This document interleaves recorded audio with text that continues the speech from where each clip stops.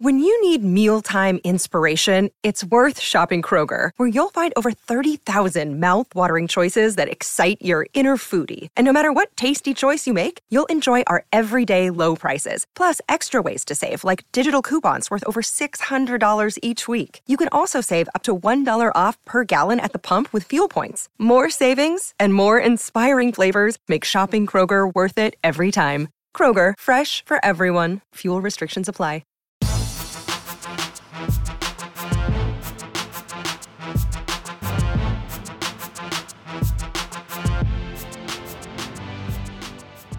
Welcome to the Mini Break, your daily podcast for the biggest storylines, results, and controversies from the tennis world. Today is Wednesday, August 16th. Changing up the schedule a little bit here on today's shows. It's still going to be a 2 Mini Break podcast Wednesday. I was hoping to have a guest on this show joining me to help recap all of last week's WTA action in Montreal. Unfortunately, that guest schedule just got a little bit busy, so it will be just me steering the ship. Again, we got to play a little bit more catch up on Canada.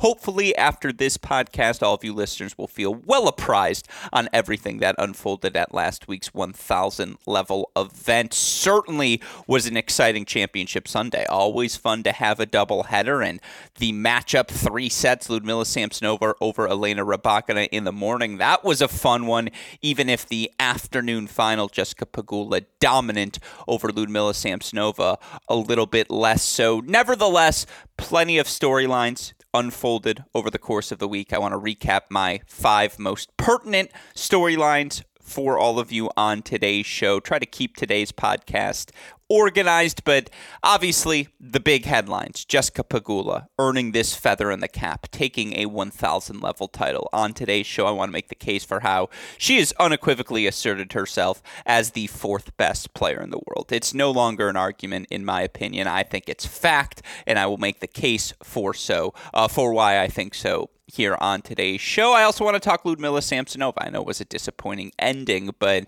she's proven this now. 18 months. She's been a top 10, well, I guess 12 months, 13 months now. She's been a top 10 player on hard courts. The numbers say it. The eye tests say it. Certainly this past week in Canada said it, even if her opening round loss to Linda Noskova, again, something I would chalk up as a schedule loss as much as anything else in Cincinnati. I think she's a top 10 player on hard courts. I'm going to make the case for why here on today's show. Of course, big picture. Any concerns coming out of the week for our 3 favorites, Swiatek, Sabalenka, Elena Rybakina? My answer is no. I'll explain why on today's show. We'll talk about the cool things, Jennifer Brady, Leylah Fernandez, Danielle Collins, Cotton Eye Joe. Then we're going to talk about who needs a big Cincy. That's the agenda for today's podcast. Looking forward to sharing my thoughts with all of you listeners. Of course, the reason we're able to do that day in, day out is because so many of you continue to tune in. And if you're looking for a men's recap from Canada, check yesterday's podcast with Gil Gross. If you're looking for a recap of the boys and girls 16s, 18s nationals, check yesterday's podcast with the GOAT, Colette Lewis. If you're looking for Challenger talk, college-related talk, go check out our Great Shot podcast feed. A shout out to Westoff, who makes it all happen. And of course, a shout out here on this podcast to the support we get from our friends at Tennis Point for the best equipment, the lowest prices. Tennis-point.com. Use our promo code at CR15 at checkout to let them know we sent you there. With that said, let's catch up on Canada Part 2. Let's talk about all the WTA action that unfolded in Montreal. Look, tactically, there's not a lot to say in terms of Jessica Pegula's performance in the final, as much as schedule victory, as much as anything else. Again, dominant she was, 6-1-6 love over Ludmila Samsonova. She didn't lose a single point on her first serve. She was not broken, nor did she face a break point throughout the course of the match. Felt like the heavy topspin of Ludmila Samsonova's aggressive attack just fed right into the ground strokes of Pegula, who was able to flatten everything out that much easier, who was on top of every return. She was dominant, as she should have been, in that final, and taking care of business given the pressure of, hey, this is a second match after Samsonova played a 2.5 hour, or 2 hour 3-setter to start the day.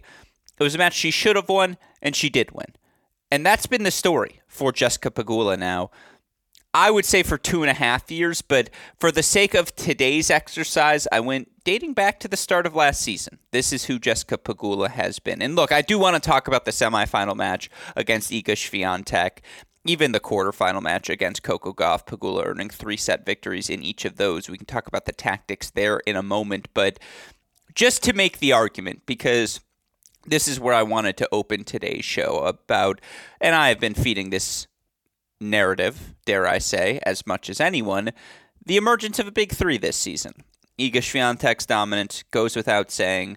Aryna Sabalenka, who had been knocking on the door for so long for her to earn her first slam title in Australia, back it up by making countless finals. Indian Wells, Stuttgart, I forget if it was Madrid or Rome, I'm pretty sure it was Madrid, and deep runs at Wimbledon, deep runs at the French Open as well. You know, she's unequivocally asserted herself. For Rybakina to win Wimbledon, back it up with an Australian Open final, back it up with Indian Wells' success as well. Those three had earned the benefit of the doubt, had separated themselves from the pack, particularly on hard courts or quicker surfaces over the course of the past 6-7 months. I just to relitigate why that narrative had emerged, I think it was pretty fair. The question of who the fourth best player in the world, though, has been an open question. And obviously when Karolina Muchova takes a set off of Iga and makes the French Open final, she looks like the fourth best player in the world. Vondrousova winning Wimbledon, she looks like the fourth best player in the world. Krejcikova, her run through the Middle East, she looks like the fourth best player in the world. And then the really tight matches with Sabalenka and Indian Wells in Miami to back that up. And yet through all of that, staring us in the face, the fourth best player in the world has unequivocally been Ons Jabeur. I didn't mean to eliminate her from that conversation. Obviously, 2 slam finals last season, repeated success as well. Through all of that, I do think the fourth best player in the world has been staring us in the face. And the answer to that question is Jessica Pegula. And I have the numbers to back it up. We'll start with the Pegula side of the argument. You look for Jessica Pegula now, a remarkable 84-34 overall, 71% win percentage since the start of last season. During that stretch of time, she has made 18 different quarterfinals. So she's played 34 losses. You know, not all of those are one of those are in United Cup, so you want to eliminate that as a tour level event. One of those losses, Billie Jean King Cup. So she's played 32 tour level events. She has made 18 quarterfinals in those 32 tour level events. That is a remarkable run of success. I have done the numbers, and you look at the best players historically, those players who, like the Serenas, the Sharapovas, the obviously Hingises and Selises and Everetts and Navratilovas, etc. You know, you're not even sniffing the conversation of one of the great all-time seasons unless you're making at least 60% or better quarterfinals of every event that you play. And in reality, you got to make about 50% of the finals and 50% of the events you play to really get in that elite of the elite conversation. I'm not saying that's where Pegula is, by the way. But to make 18 quarterfinals and 32 events over an 18-month stretch, that's ridiculous. And you want to know how ridiculous it is? I went and ran the numbers. Here are the comparable players, what they look like over this 18-month run. And again, Jessica Pegula, 84-34 overall, 71% win percentage. She's made 18 quarterfinals. And keep in mind, those quarterfinals have come Australian Open twice, Roland Garros once, U.S. Open once, Wimbledon once. So, 5 of those 8 quarterfinals have come at slams. Obviously, she's won Montreal. She's also made quarterfinals in Madrid, in Miami, in Cincinnati, in Toronto last year, in Madrid and Miami last year as well. They're all at the big events. Jessica Pegula always is in that final weekend conversation. She makes the final 8 at the biggest events. 18 quarterfinals, 32 events, 71% win percentage. How does that compare to the best of the best? Well, as I figured, there's only one person I was certain would have better numbers over this time span, and I was correct in that assumption, in that the answer is Iga Swiatek. Iga's 117-17 during this stretch. That's 87% win percentage, which ridiculous. She's 22, and she's already doing this. 21 quarterfinals for Iga. She's 18-3 in those quarterfinals, by the way, to Pegula's 10-8. 18-3 in quarterfinals is ridiculous. Iga's the best player in the world. That's unequivocal. You turn to Sabalenka next, and through all the inconsistencies to her start for last season, Sabalenka 74-31 over the last 18 months, 70% win percentage, a little bit behind Pegula. She's also made 17 quarterfinals to Pegula's 18. She's 12-5 in those quarterfinals. Of course, the kicker for her, she made semifinals Roland Garros. She made semifinals Wimbledon. She wins the Australian Open earlier this year, finals of Indian Wells, finals of Stuttgart, wins Madrid. She's had the better season than Pegula. But again, numbers-wise over the last 18 months, at least Pegula is in that conversation with her. I think Sabalenka is pretty clearly that number 2 clear cut. You go to Rybakina next.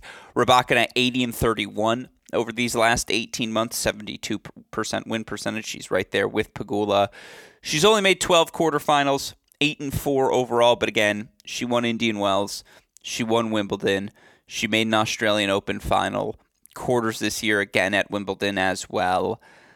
Wins Rome also, right? I think she won Rome, if my memory serves correct. Indeed, she did win Rome. 2 Masters titles plus a Slam title in the last 18 months. She gets the slight edge over Jessica Pegula. She's in the number 3 spot, despite having the 6 less quarterfinal appearances. The win percentage is the same. The titles are bigger. Again, this is my opening here. This is my opening argument for why I think Pegula is now definitively 4th, because you get to the rest of the list. Next you go to Ons Jabeur. 17 total quarterfinals, 70-27, so same win percentage, 1 less quarterfinal. Yes, she has the 2 Slam titles, but what are her titles? Slam finals, but her titles, she wins Madrid last year, won a title in Berlin, title in Charleston. I think Pegula is doing a little bit better. Certainly, if you were to ask 2023 season, and I know injuries have been a big part of the story, I think you give the nod to Pegula. You go next to Coco Gauff. 17 total quarterfinals. She's 71-36, 66% win percentage overall. Again, her quarterfinals a little bit different, though. Yes, she has 2 Roland Garros quarterfinals in that mix, a U.S. Open quarterfinal as well. Indian Wells, Montreal, Toronto. A little bit more hard court centric. She hasn't had the clay court runs, at least at Masters events, that Pegula has. Hasn't really had the grass court success either that Pegula has. And, again, yes, she won Washington, but she doesn't have the 1,000 level title that Pegula has either. Now, I think Gauff is in the conversation. I think you give the edge to Jessica Pegula. Maria Sakkari next, 63 win percentage, but 14 quarterfinals. Wanted to look at her. For Krejcikova, I went back to the start of the 2021 season, and even then, she only has 14 quarterfinals. Mukova, Vondrousova, too injured to really compare. I think numbers-wise, I think results-wise, she now has 2 victories over Iga Swiatek this season, and I don't think we talk in terms of Jessica Pegula's strengths on court, how strong she is. Her ability to hold her ground, hold that baseline on the return of serve. Her hands are so strong through contact. She took the ball early, took time away from Iga, took time away from Samsonova in that final. I mean, again, Samsonova wasn't moving particularly well, but it just felt like Pegula was on top of everything. No, I don't think Iga played particularly well in their semifinal match or quarterfinal, whatever it was. I think it was semifinal match that went 3. But Pegula, again, if you're not playing your best, Pegula's going to put enough pressure on you. She moves well. She changes direction well. Because she's so strong, if she gets her hands on the ball, that ball is going service line or deeper. Right now she's one of 11 players throwing top 25 in both hold and break percentage, and she's top 5 in break percentage. It's the serve that lagged a little bit behind to start the season. She's just really good at everything. There's no definitive weakness. She's confident moving forward. You need to play your best to beat Jessica Pegula. And I still do think the best day of a Sabalenka, the best day of a Rybakina, the best day of an Iga is better than Pegula. But it has to be their best because, again, she just asks all the right questions. I can't remember the last time we got an off day from Jessica Pegula that was just totally debilitating to her performance. She's the 4th best player in the world. Like, the numbers say it. The results say it. You have to be elite to beat her. And, again, it's a testament to her that she ends up in the winner's circle here in Montreal because her best was better than everyone else's best throughout the course of this event, regardless of what that circumstance was. Jessica Pegula winning the title with this result. By the way, you look in the live rankings right now, she's currently sitting at third. She's jumped Rybakina. You look at the points race right now, she's fourth, but about 1,000 points clear of fifth place Vondrousova. Jessica Pegula is going to make another tour finals. Jessica Pegula is going to finish another top 8 season this year, barring some sort of disaster or some sort of crazy emergence. And it's well-deserved because that's who she's been. I think she's now made quarterfinals of 16 of her last 18 events or something crazy like that.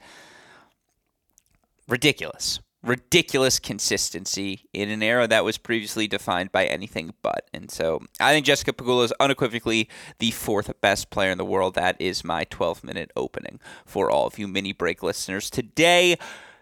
I do think, though, there are some players who flirt with higher upside than Pegula in one specific match. And obviously, it's tough to say that about Ludmila Samsonova after seeing Pegula give her the business in that final, but again, I view that as a schedule loss as much as anything else. I think Samsonova has now proven she is one of the 10 best hardcourt players in the world. Just look at the numbers over the last 13 months for her. She's 36-14 overall on hard courts during that stretch of time, 27-9 against opponents ranked outside the top 20. But 9-5 against opponents ranked inside the top 20, and that includes victories over a Sabalenka in Guadalajara. She obviously beats Sabalenka again here in Montreal. She beats, it's funny because you see Fernandez and Raducanu as top 20 players over the past year, and you're like, well, they're not anymore. But she beats Bencic at this event. She beats Rybakina at this event as well. It's how explosive her ball is. And the thing that was so impressive to me for Samsonova was how well she mixed in the drop shots over the course of this week. It felt like because every opponent, when you're facing a Samsonova, as you prepare to split step and respond to her aggression, you're split stepping and preparing to move backwards. You're getting ready to chase something down, getting ready to handle the weight of her shot. And then she'll mix in that drop shot, and it catches you off guard, and it's just tough to recover. It's tough to swing your hips and get up there for that ball, and that's why the drop shot is particularly effective for someone who hits as heavy as she does because her opponent's weights and anticipation are always pushing them backwards.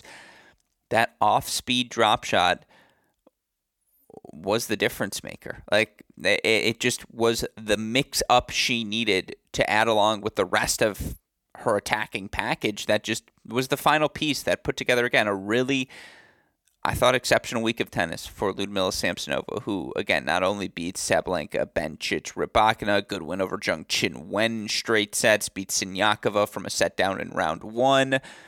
You look for her now over her last 2 weeks here on the hard court. She's 8-2 overall. And her 2 losses are to Pegula and Gauff, and that Pegula loss was the second match of a head-to-header where she had faced Rybakina in the morning. And it's not as though the Washington schedule was particularly cooperative either. This is a really good start for Ludmila Samsonova, who, remember, had to defend a Washington title from last year. Now, by making the semis of a 500-level event, it was a 250 last year. She essentially did that. She had to defend a Cleveland 250 title. Obviously, you make the final of a 1,000-level event, as she does in Montreal. She has certainly defended those points. She's back up to her new career high of number 12. And despite going 8-8 on the natural surfaces, clay and grass courts over the past year, despite an 8-8 record, she's 12 in the world. What does that tell you? She's one of the 10 best players in the world on hard courts, and you just look at the success again. 36-14 overall on the surface during this run.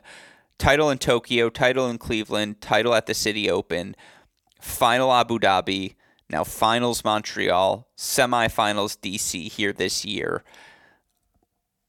All really, beats Krejcikova, by the way, in Abu Dhabi before she goes on her Middle East run 5-6. It's the pace she plays with, the heaviness of her ball. it had Sabalenka on her back foot for the duration of that match. It felt like outside of making a first serve, Sabalenka, who showed off really impressive movement. I actually liked what I saw from Sabalenka in that 3-set loss, and that'll get us to a transition here in a second. But Samsonova still managed to overwhelm her because she's comfortable moving forward. She's gotten way more fluid as a mover on hard courts at the baseline, and because she's so strong, so powerful, if she can get her racket on the ball, the point is just back at neutral. So Ludmila Samsonova is back, as I believe I tweeted last week. And Montreal was a confirmation of what we saw at the City Open. The weight of her shot is just very difficult to deal with on this surface. I think she's a top 10 player on hard courts, 9-5 against top 20 opponents over the past year. I think the numbers say that as well. But, again, I still think the top 3 is pretty definitive. I don't have worries about Rybakina, about Sabalenka, about Swiatek coming out of the week. I thought Iga could not hold serve in the first set against Pegula. The 2 games she got were 2 breaks of serve. They traded breaks in the opening 4 games, then 4 straight to Pegula. The first forehand was just spraying on Iga. And again, a lot of that credit has to go to Pegula, who clearly has a game plan. I'm changing direction at the first possible moment. I'm holding my ground on the return of serve. The moment I fall behind the baseline, I have lost the point. Also try to attack through the Iga forehand with pace.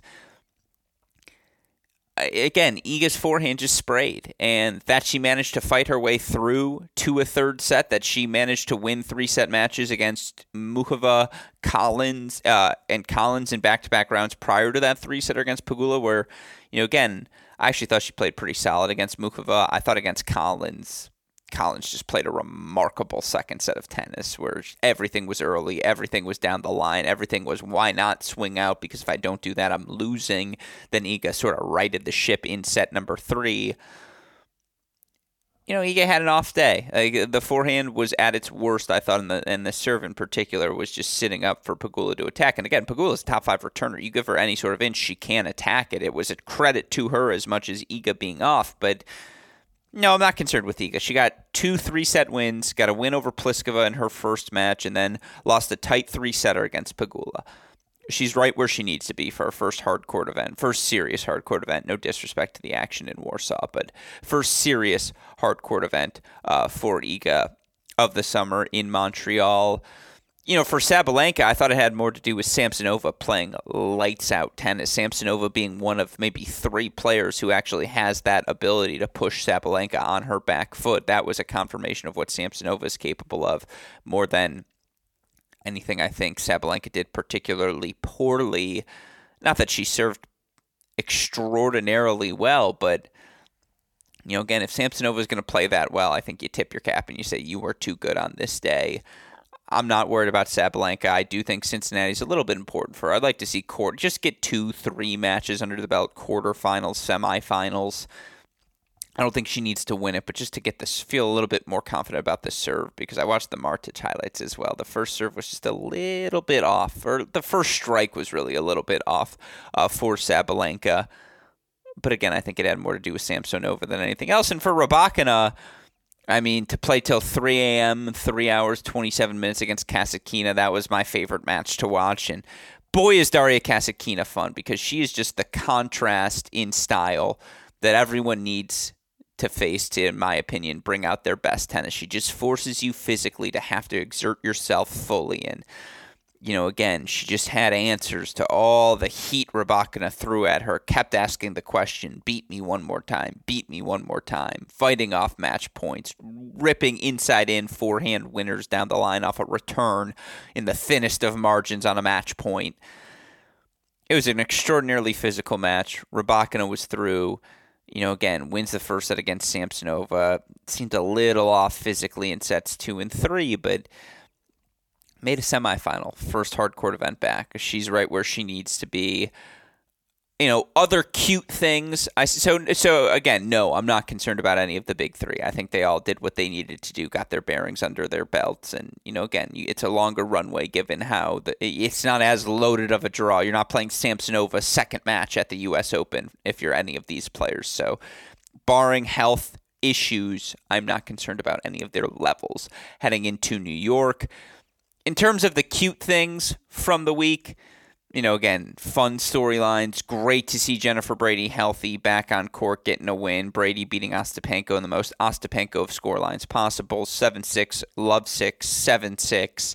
Brady then knocked out in her second round match, 3 sets against Elena Rybakina. Her serve, her forehander have always been magnetic, and it's good to have them back in our lives.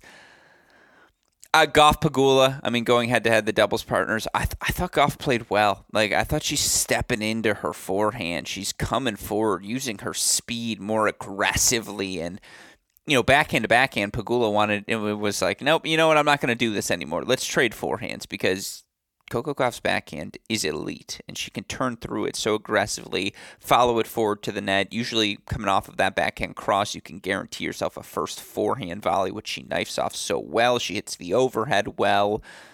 Again, it was 7-5 in the third Pegula. That match was exceptional. I thought that was really fun. Obviously, to see Leylah Fernandez start to have some success. Fernandez, through the round of 16, she gets an impressive victory over Haddad Maia in 3 sets. She plays a fun match, round number 1 against Peyton Stearns as well. Taking the ball early, beating you to the spot. Her hands are so soft, and just that ability to absorb pace, turn it into a drop shot.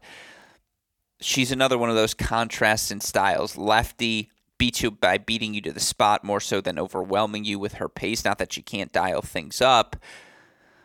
It's better when tennis is a better place when Leylah Fernandez is playing well, because she's magnetic as well. She's always the positive energy she exudes on court. It's a delight as a viewer to enjoy, and so to see her in front of a home crowd as well, that was really fun. The Colin Sakkari drama. When Danielle's taking the ball early on the rise and aggressive, she's just going to frustrate people because you just have no rhythm. There's nothing you can do. She just snaps those winners off with ease. Her and Sakkari start to get into it. They both are animated out on court. That's what you expect from 2 highly competitive athletes. I thought Collins, again, played lights-out tennis. Some of the backhands she hit in that second set against Swiatek. Tennis is a better place when Collins is firing on all circuits, because she just keeps you honest and keeps you on your toes. And it's a delight to see her. And then I'm out on the Cotton Joe. Too many jokes. It was a cute moment, and it was funny that they played it after she won the tournament. But it wasn't that funny. You'd think it's the first time we'd ever heard a joke before. And so it was funny. Wasn't that funny. Those are my thoughts on all the cute things from Canada on the women's side. And then, who needs a big Cincy? That's the final question I want to ponder here before we wrap today's show. Look, some results have already unfolded, so I suppose it's a little biased for some players, or my assessment here, a little bit biased. I think Ons Jabeur needs a big week, not like a title-winning week, but again, quarterfinals, semifinals, just to get some matches under her belt. She has finals points to defend and just any sort of confidence, and she gets that in a 7-6 in the third win over Kalinina, which I think is a great way for her to start her week. Plays the winner of Vekic Azarenka in the next round as well. I would like to see we know what Ons is capable of, obviously.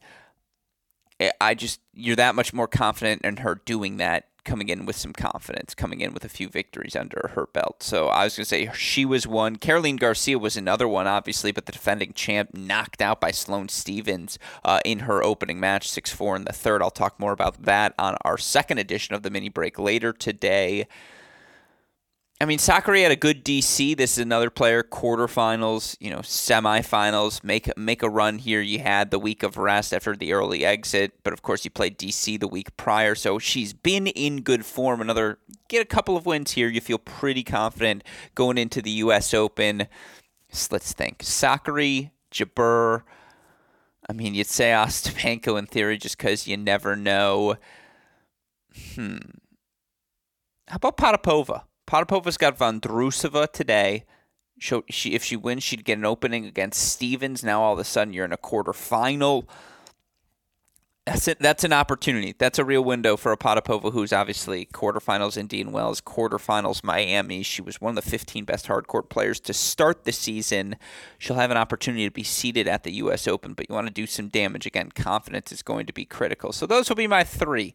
I'll go Jabeur, I'll go Sakkari, I'll go Potapova as the three I'd like to see do some serious damage. Of course, if a Ostapenko gets hot, if a Zheng Qinwen gets hot, again, those power players who confidence is that much more critical. Linda Noskova already beat Samsonova, but I've been on the Noskova bandwagon for a while. We'll talk about her in our U.S. Open Dark Horse pods next week. Yeah, Potapova, Sakkari, and Jabeur. Those are my three most players to watch most closely at Cincinnati in terms of what to expect, in terms of how it projects. Or I just think they need big weeks headed into the U.S. Open. Anyways, that's where we will wrap today's show. Again, we will be back later to talk about all the results, both men's and women's, we have seen thus far in Cincy, because, again, tennis world's moving. We got Western and Southern this week, Winston-Salem, Cleveland next week. Then it's the last slam of the year, the granddaddy of them all, the U.S. Open. Of course, we'll have coverage leading into it. We'll have coverage every day of it. We're rocking and rolling here at Cracked Racquets. And why do we rock and roll? Because of the tireless efforts of our super producer, Daniel Westhoff, who, as always, has a of an editing job to do day in, day out, making all of our content possible. A shout-out to him. A shout-out as well to our dear friends at Tennis Point. Remember, it's tennis-point.com. The promo code is CR15 for all of the latest and greatest products in the tennis world. With all of that said, for our fantastic super producer, Daniel Westhoff, our friends at Tennis Point, from all of us here at both Cracked Racquets and the Tennis Channel Podcast Network, I'm your host, Alex Gruskin. You know what we say. That's the break, and we'll talk to you all tomorrow. Thanks, everyone.